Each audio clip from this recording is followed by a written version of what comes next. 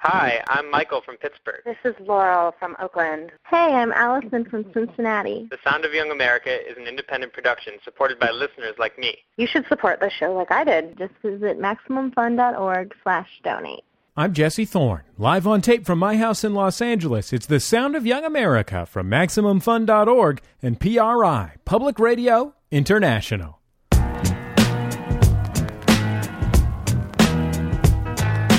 It's the Sound of Young America. I'm Jesse Thorne. My guest is Simon Pegg, actor, writer, memoirist, geek. His new book is called Nerd Do Well. It's the story of how, well, let's be honest, a nerd did well. And a nerd did well through nerdiness. Almost all of Pegg's work has drawn on his identity as not just creator, but also fan. He co-created and starred in the British sitcom Space, which saw the world of the sitcom, or sort of the romantic sitcom, through a pop culture lens. He made his reputation here in the United States with the hit Zomcom, Shaun of the Dead. That's Zomcom, half romantic comedy, half zombie film. He was co-writer and star of Hot Fuzz, which was, again, a tribute / satire of the action comedy. And he recently co-wrote and starred in Paul, which was, again, a sort of half parody, half tribute to, in this case, the extraterrestrial films of one Mr. Steven Spielberg. And how's this for geek credit? He was Scotty in the reboot of Star Trek. What binds all of these projects together, of course, is a deep appreciation for popular storytelling, including the kind of genre stories that, let's just say, don't have the mainstream artistic credibility of, say, 18th century period drama. In other words, they're geeky.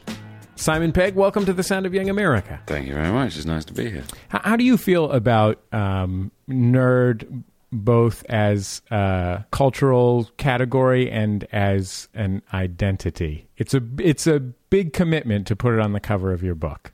It's an interesting one. I think the word is ever evolving and has morphed over the years. It does come from the phrase ne'er-do-well. I mean, that's where the word is derived from. It was just shortening of that, which then became nerd and then nerd and then, meaning someone on the fringe of society. But ne'er-do-well means a sort of criminal, a sort of, someone who's a little bit shady. And but then eventually it came to... And I think it was because of the onomatopoeia of the word nerd, it became sort of someone who was a bit shrimpy and kind of the Revenge of the Nerds nerd. And then that became, that changed into something. The word geek suddenly became okay, which was, an enthusiast and a person who liked their stuff. And usually their stuff was pretty rarefied, sort of science fiction, fancy, that kind of stuff. And now nerd recently has been taken back too. So it was also just a nice play on words, and I figured, that's a good title. So I took a risk of self-proclaiming my nerdism in the name of wordplay. I interviewed this guy one time who wrote a book about the history of nerddom, and I didn't realize what a contemporary construct it was, because I was born in 1981, and so the birth of nerd actually happened in the mid to late 70s as an idea and a word. Yeah. So it's always existed for me, but that's something that you're a couple years older than me. It happened within your lifetime. And it happened within certain things that are still cultural touchstones of nerddom, like Star Wars, which you write about in the book. You did like amateur theater and stuff like that as a kid. Did you think of yourself as being a member of a nerd or geek group? Not really, because I think one of the things about nerdiness as it stands now is that it's more about adults being sort of passionate about slightly infantile things. When you're a kid and you're into Star Wars, you're not a nerd. You're just a kid. I mean, it was kind of very common. Virtually every child in my class had some interest in it, particularly the boys. And I think the way that the word has evolved, it now means people that are kind of not afraid to pursue infantile regression. You know, it's like you only have to look at what's on the movie theaters at the moment. The big marquee films are all fairly, arguably childish fare. You know, it's robots and superheroes and comic book stuff, and that's kind of been made acceptable as an adult interest by the transformation of this idea of the nerd. You know, so when I was a kid, it was different. It was kind of, you know, in the mid-'70s or whatever, nerds were the guys in Animal House and the guys in Revenge of the Nerds, the sort of skinny, dweeby guys with the glasses and the giant underwear shorts who would be debagged by men with large chests. You know, that seems to be less applicable to that word now. It's been hijacked. A lot of these nerd stories are kind of power fantasies. They're stuff that, as you said, comes from kids and adolescents who, you know, kids have no power at all, and adolescents are trying to figure out how to get power and agency in the world. Yeah. How do you think those stories are different when they're applied to people who are 30 or 40 years old than when they're applied to 12-year-olds? I think you could possibly attach it to this sort of the rise of the beta male, you know, that kind of, particularly men as well. Although, you know, there's a very thriving female nerd population now, self-proclaimed and very active. But I think possibly what it is, and I'm theorizing on the go here, is that... I did ask you to come here with a position paper. If I could just look at my notes. It's possible that guys and girls that were perhaps not at the forefront of dominance in their classrooms growing up applied themselves in such a way that some of the other bigger, less intelligent kids did, and are now in positions of power. And it seems to me that, like, the world is kind of run by those people now. You know, if you think of, like, I can't imagine Mark Zuckerberg or Bill Gates or, you know, in the film world, people like Spielberg or Scorsese being particularly active on the sports field, the kind of place where dominance reigns in the classroom. But now they're controlling the media output and with the likes of the first two, you know, kind of this silicon revolution. And now it's like they're all the bosses, and now the people who control that means of expression are the ones relaying their fantasies to the world. And that's what we're seeing in cinema and literature and comic books and what have you. It's kind of possibly, you know, the fantasies of beta males.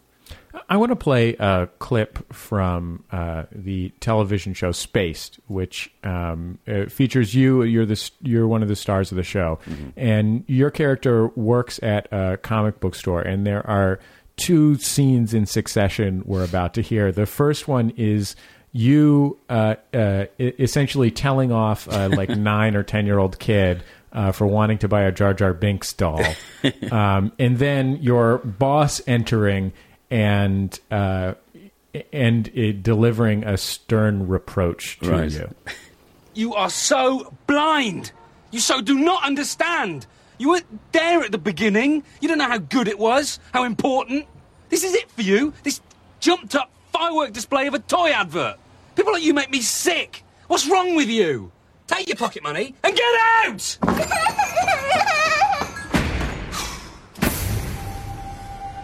Tim, can I have a word with you in my office? Yes. The Phantom Menace was 18 months ago, Tim. I know, Bilbo. Okay, it still hurts. You know, that kid wanted a Jar Jar doll. Kids like Jar Jar. Why? What about the Ewoks? Hey? They were rubbish. You don't complain about them. Yeah, but Jar Jar Binks makes the Ewoks look like Shaft. I've had enough, Tim. But Bilbo... Look, I know how you feel, right? I really do. But this can't go on. What are you trying to say, Bilbo? I'm going to have to let you go.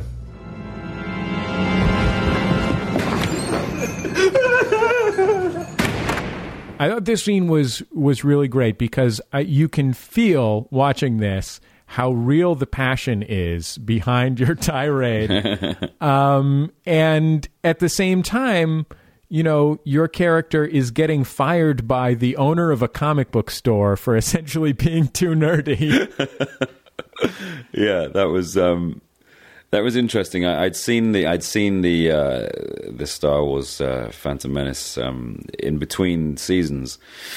I went to see it in America after making the first series. I had a bit of money for the first time ever, and I thought I'll spend it on a pilgrimage to go see the next installment of my beloved story. And obviously, it was hugely disappointing to me, and I was pretty angry about it. You know, in a way that isn't at all sad or pathetic. And well, you were far from the only one. I remember that. Yes, time. Of course. It was there was a veritable riot in at least in words, and I think it's based. I had this mouthpiece in my character Tim, who was essentially a version of me. You know, almost an aspirational version of me in a way. I always wanted to. I kind of had a thing about I'd love to work in a comic shop. I'd like to be a better skateboarder, a better artist, and so Tim embodied certain aspirational designs of mine. But he also became this wounded, spurned lover. You know, when it came to Star Wars, and was able to articulate my feelings about that particular film, and so yeah, when I was delivering those lines to that child about how stupid he was for wanting a Jar Jar doll, I meant it. I mean, one of the interesting things that sort of came out in my mind as I was watching that is, you know, the relationship between a geek and the thing that typically but sometimes she is geeky over is so deep and passionate. And it's so personal to that person. It's about something that speaks directly to their deepest, darkest stuff. Mm-hmm. But at the same time, if you are a geek, you don't necessarily have control over that thing, even when that thing is a fantasy about control. Absolutely, and ownership, and kind of. I mean, that bit in Spaced is as much a satire of my feelings as it is a kind of demonstration of them as well. It's funny to me that it made me that kind of upset. It's funny to me that something like that matters that much to me, that it would annoy me. It would actually impact on the surface of my emotions in such a way that it could change how I felt, you know. And it is because we, you know, these things, I guess we as geeks or nerds or whatever, we latch onto these things and they become our own, you know. I mean, usually in nerd culture as well, the more underground, the better, you know. It's like people getting into bands when they've just started and then dropping them later on when they feel that they're too popular. And, you know, I guess even though Star Wars was a global phenomena, to a degree it felt like, you know, this new series of films gatecrashed it, and suddenly it wasn't so special anymore because little tiny children were you know, endorsing it by buying the merchandise, which, you know, kind of slightly, I don't know, diminished it a bit, I guess. You're literally turned into that little tiny child in that clip from the show. There's the little tiny child runs screaming and crying from the store, and the second part of that clip is you running, screaming and crying from... Because Tim is he's essentially a big kid. That's what we are as kind of... I mean, there's a whole argument about it. I remember reading at university, Baudrillard, I can't remember the name of the book, but, you know, he has this big theory about infantile regression, about our desire to be children. It's a need that we have to escape the realities of adulthood, which is accommodated by the means of production because it suits them to keep us in a state of childishness. And I think it's true. We do, if we're permitted to remain children, we will. You know, and if all we're offered to stimulate us is bangs and flashes and sort of, you know, very black and white tales of good and evil, then that's what we'll consume, and gladly. That's what in the book I argue that Star Wars was like that for the post-Vietnam American public, you know, who were dealing with an awfully confusing situation where the usual goods and evils of conflict were completely blurred, and no one knew who was the good guy. And suddenly Star Wars came along and it laid it all out again, nice broad strokes, and everyone just leapt on it because that's how they wanted to feel. We'll talk zombie philosophy with Simon Pegg after a break. It's The Sound of Young America from PRI, Public Radio International.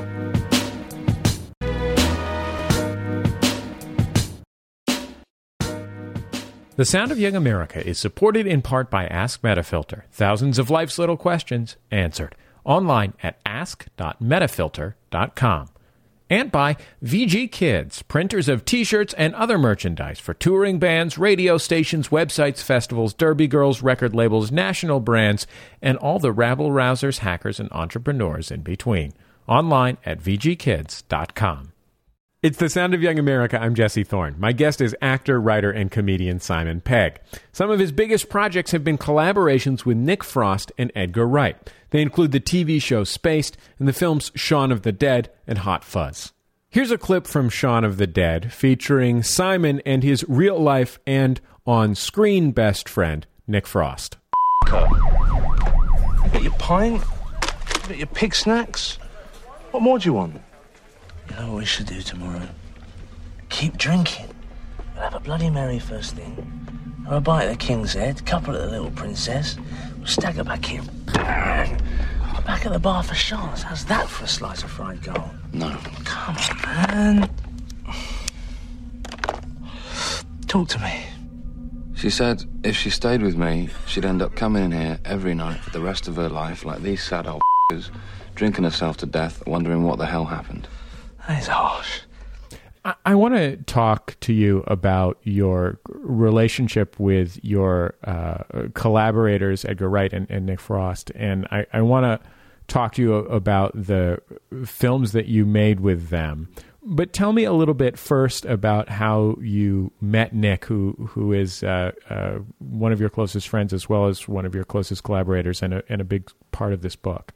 He is, and I'd say he's my closest friend, and I met him at a time in my life when I was too naive to think that I would make friends again. You know, you think you make all your friends at school. There's that quote from Stand By Me when Richard Dreyfuss says, "I didn't have any friends like the ones I had when I was 12. Jesus, who does?"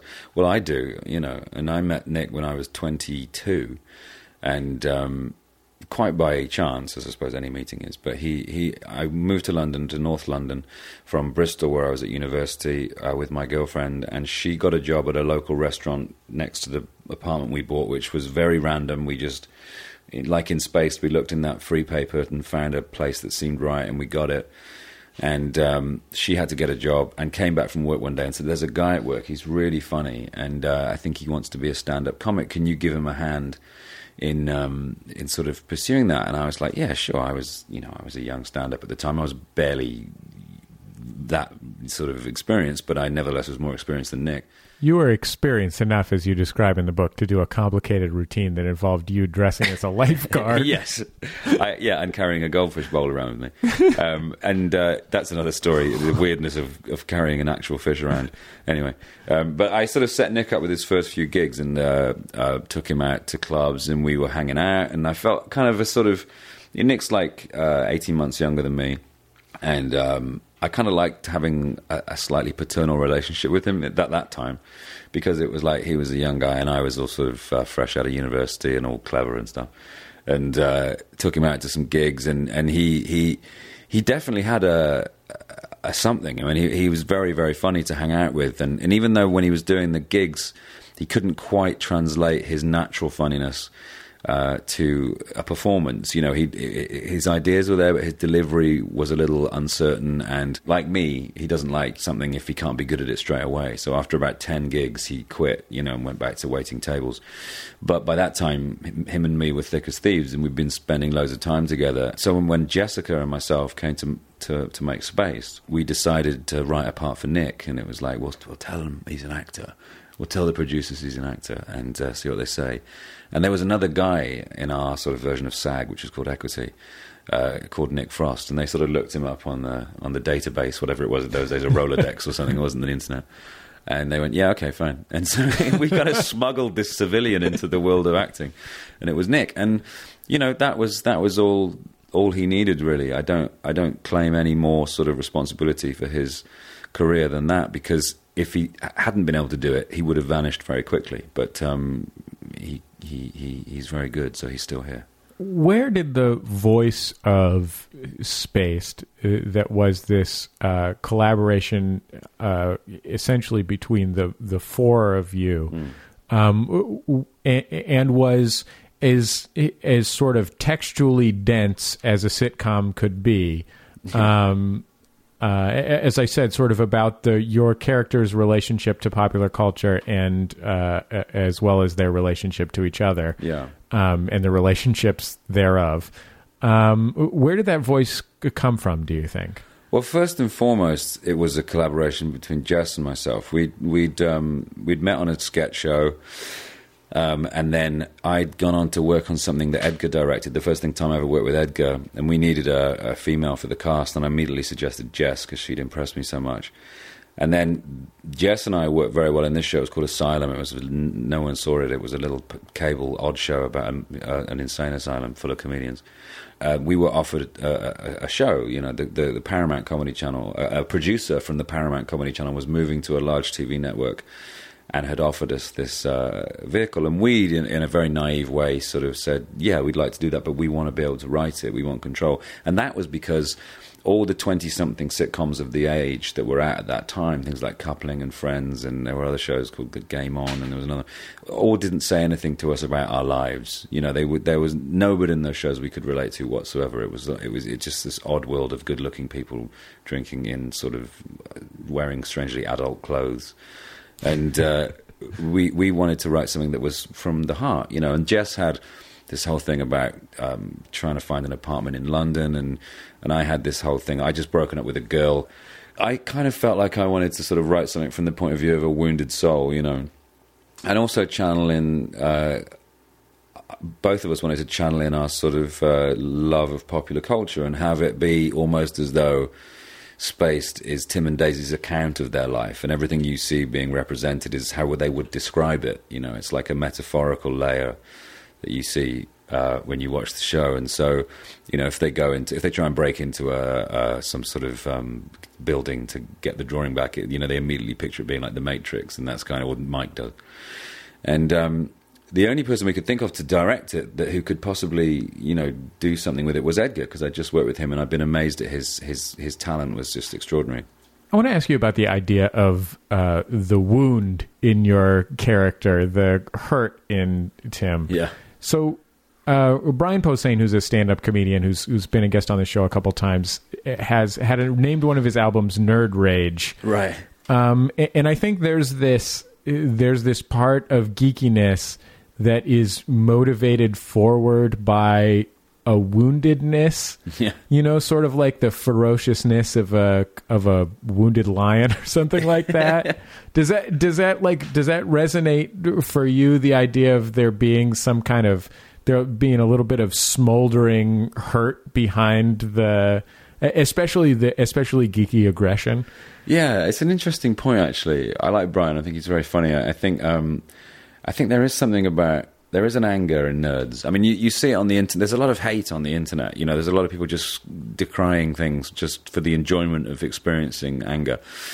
I think possibly it's related to the fact that maybe nerds are people that have escaped into a sort of fantasy world because the real world is not so nice for them, and maybe they're mad about that, and so maybe they've carried that sort of rage into their second life.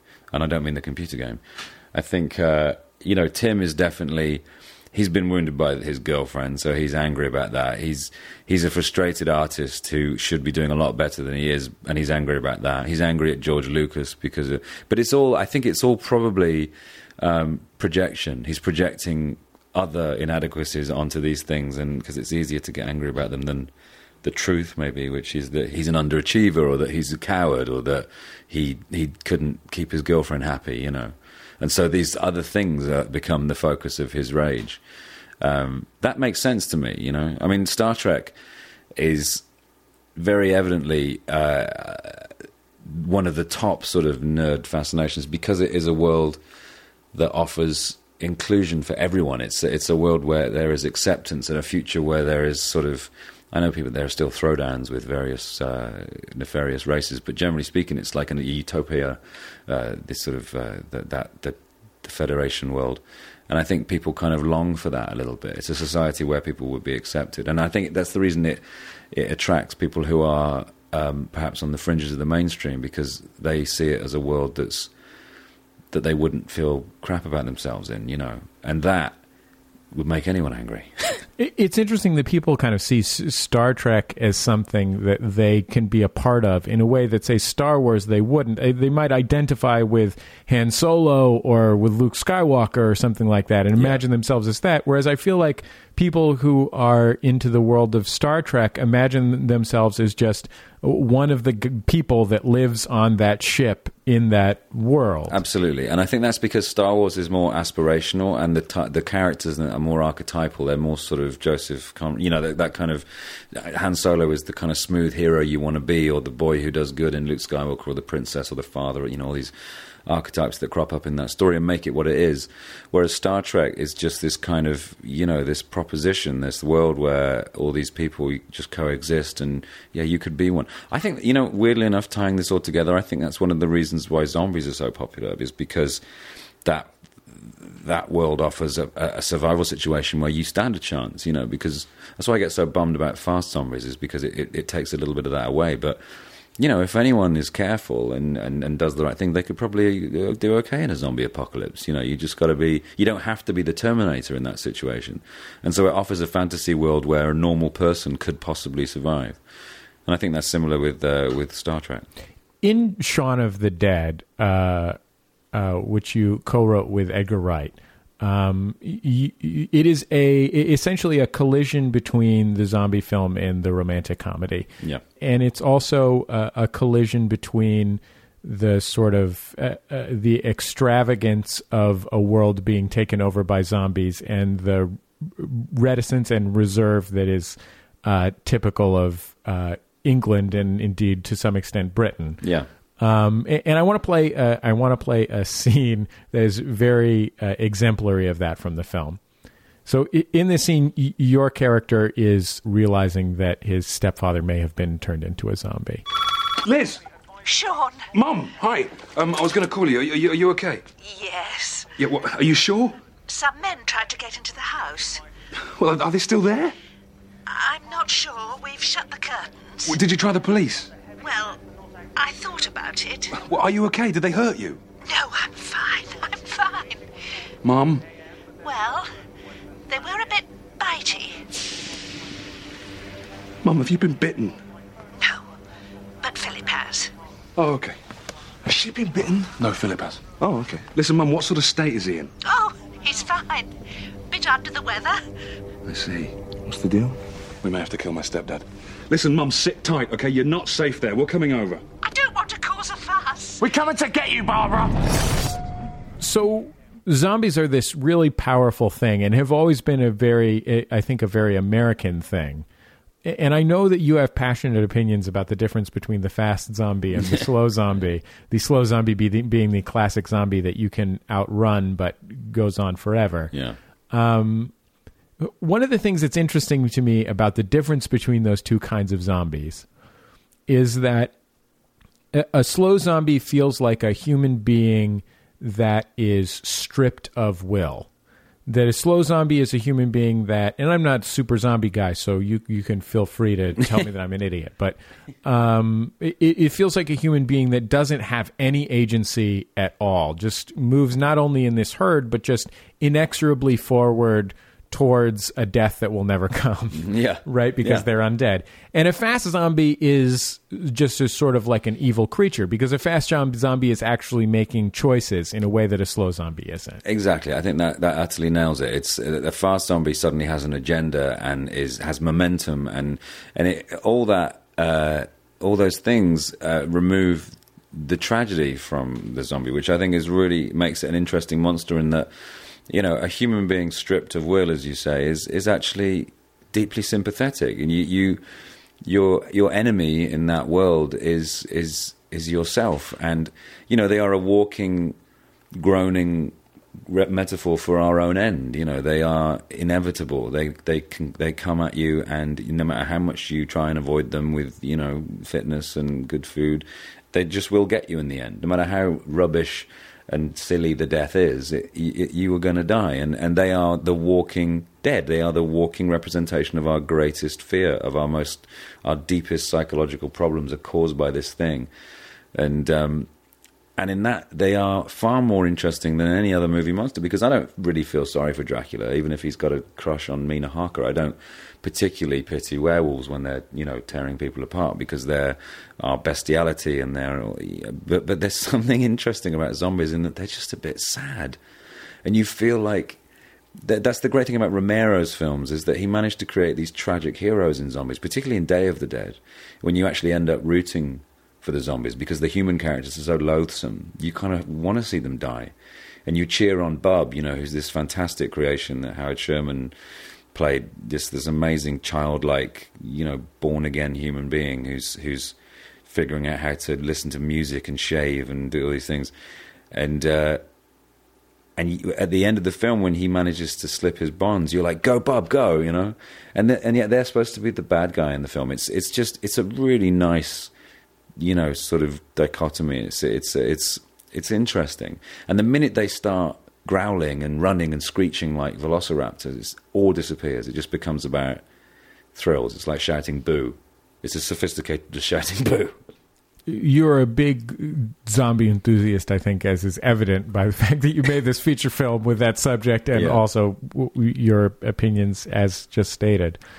Do zombies scare you for real as well as fascinate you? They do, and I mean, I must admit, I still dream about them. I still have this kind of these recurring dreams about being in that situation, which stem from those early movies, and specifically Romero's first 3 zombie films. You know, because he essentially invented that particular strain of this mythology. He combined it with the sort of cannibal thing that was going on at the time in the 60s. There was a bit of interesting cannibalism, and he kind of, you know, added a soupçon of, you know, the vampiric viral communication thing, and a little bit of this, a little bit of that, and the human flesh thing. Zombies were originally a sort of Haitian, you know, witch doctors who would essentially subdue people with digitalis until they appeared to be dead, and then they'd be buried, and then they'd be dug up and put to work in fields as like cheap labor, and then relatives would be walking along and see their dead uncle, you know, picking cotton, and think, oh, it must be a zombie, you know. And this is where I don't know what the truth of that is, but that's the mythology that it came from. And then Romero cooked up these extra ingredients, and now we all know the zombie as being the sort of. In fact, it was Dan O'Bannon that invented the brains thing. Everyone goes, "Oh yeah, brains." That wasn't in Romero's original thing. In Romero's thing, they eat everything. They don't just eat the brains. Anyway, I'm getting super nerdy now. It's so fun to talk about something as trivial as this in such depth. I think it's fantastic. That's why I love film theory. It's because it's fun, you know. Does it actually seem like it's trivial to you? I mean, is it different from, like, do you think it's fundamentally different from another thing that I think people would say is not trivial, like, I don't know, like James Joyce or Shakespeare or something like that? No, I think ultimately all art is probably trivial, you know. Because that's what makes it art and not work. Yeah, it's expression and talking. Whether you're discussing themes in Wuthering Heights or themes in Dawn of the Dead, I think both those things have equal weight. And if you say that they don't, then you're being slightly snobby. You know, high art is no more important than low culture. You know, the expressions of popular culture are just as much a reflection of our deep psychoanalytical problems as, you know, Bronte and Shelley and all that kind of stuff. I think it's probably less important than us sitting here talking about a cure for cancer, you know, and having a productive conversation about a cure for cancer is far more important, really. By the way, we do have a cure for cancer, but we're not going to talk about it. We're here to talk about zombies and stuff. I've got this test tube in my pocket I've been meaning to talk to you about. But it's kind of, it's important, it's good for the brain, whatever you're talking about in terms of theory, it's nice, a nice workout, whether it's trivial or life changing. You know, the films that you and Nick Frost and Edgar Wright have made as a team, and I'll even include Paul in this, despite the fact that was directed by Greg Mottola. Yeah, These are films that are in part pastiche, in part parody, in part celebration of these genres. In Shaun of the Dead, it's the romantic comedy and the zombie film. In Hot Fuzz, it's the kind of classic, quaint English film combined with the classic, outlandish American action movie. And Paul is this sort of combination of nerd love letter and friendship film with the kind of magic and wonder of the sort of Spielbergian fantasy sci-fi type thing. You tell me about how you ended up working so much on these movies that were then in a way had one foot in their genres and one foot out. I think because most likely we are making the films that we like to watch. We are part of that generation, the sort of post Star Wars generation who grew up on sort of very populist culture, who grew up after that shift in the cinematic, when it became more about sort of, when it did start to get a little younger skewed. Before Star Wars, it was all Bonnie and Clyde and the Corleones and Popeye Doyle, all these characters that were very adult and dark and amoral, Travis Bickle. And then suddenly it was all about Luke Skywalker and, Indiana Jones. And not together, though, that would be a great team up. But I think, me, Edgar, and Nick all grew up watching those films, and our artistic output as a result are sort of us sort of recreating those, in the same way those kids made Raiders shot for shot on video. That's kind of what we're doing because it's what we really know and what we have passion for. And that's kind of a geek thing. Very much so, to know something really well so that you can recreate it. But then there's an additional thing, too. Yeah, and also there's the fact that we're also a comedian. We also come from a comedy background, so these things aren't just iterations of what's gone before. We're trying to use those styles as metaphors to say other things. We're not making any great political statements, but Shaun of the Dead was very much about the anonymity of living in a city where you don't take any notice of anyone around you. It was about growing up. It was about responsibility. Hot Fuzz was about sometimes you have to switch off your brain. Sometimes it was a clarion call to brain deadedness. Hot Fuzz. Angel doesn't become a sort of fully rounded figure until he embraces crap action films. And Paul was probably a kind of reflection of mine and Nick's journey to America, finding ourselves working with the likes of Steven Spielberg and Peter Jackson and Quentin Tarantino, these guys that we made this pilgrimage to this fabled land that we'd looked at all our lives, and these monumental figures had stepped out of the shadows and they'd just been like normal guys. They're going, hey, what's up? Like Paul did, and Paul is probably in some respects the embodiment of Spielberg himself. When we met him and found him to be this just regular dude, and so there's always more going on than just us hoping to, blindly firing entertainment at people. The films do say they work on deeper levels than perhaps some other films do. I don't know. Well, Simon, I sure appreciate you taking the time to be on The Sound of Young America. It's been a pleasure. Simon Pegg's brand new memoir is called Nerd-Do-Well, A Small Boy's Journey to Becoming a Big Kid. He's featured in, among other things, the next Star Trek film that is probably as secret as the first one, which was so secret that my friend who worked on it was talking about ferrying people to the set through secret tunnels. True. The next Mission Impossible film, the Steven Spielberg Tintin film through some kind of robot avatar. And, of course, his films in the television show Spaced are available on DVD. Thanks again, Simon. Thank you. That's our time for another Sound of Young America program. I have been your host, Jesse Thorne. The show is produced by Speaking Into Microphones. Our producer, Julia Smith. Our editor, Nick White. Our music provided by Dan Wally. Our intern is Paulo Balboa.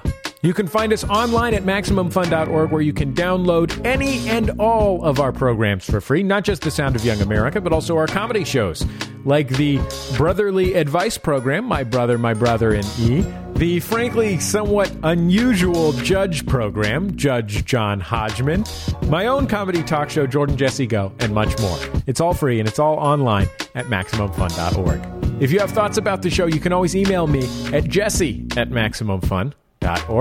We'll see you next time, right here on The Sound of Young America.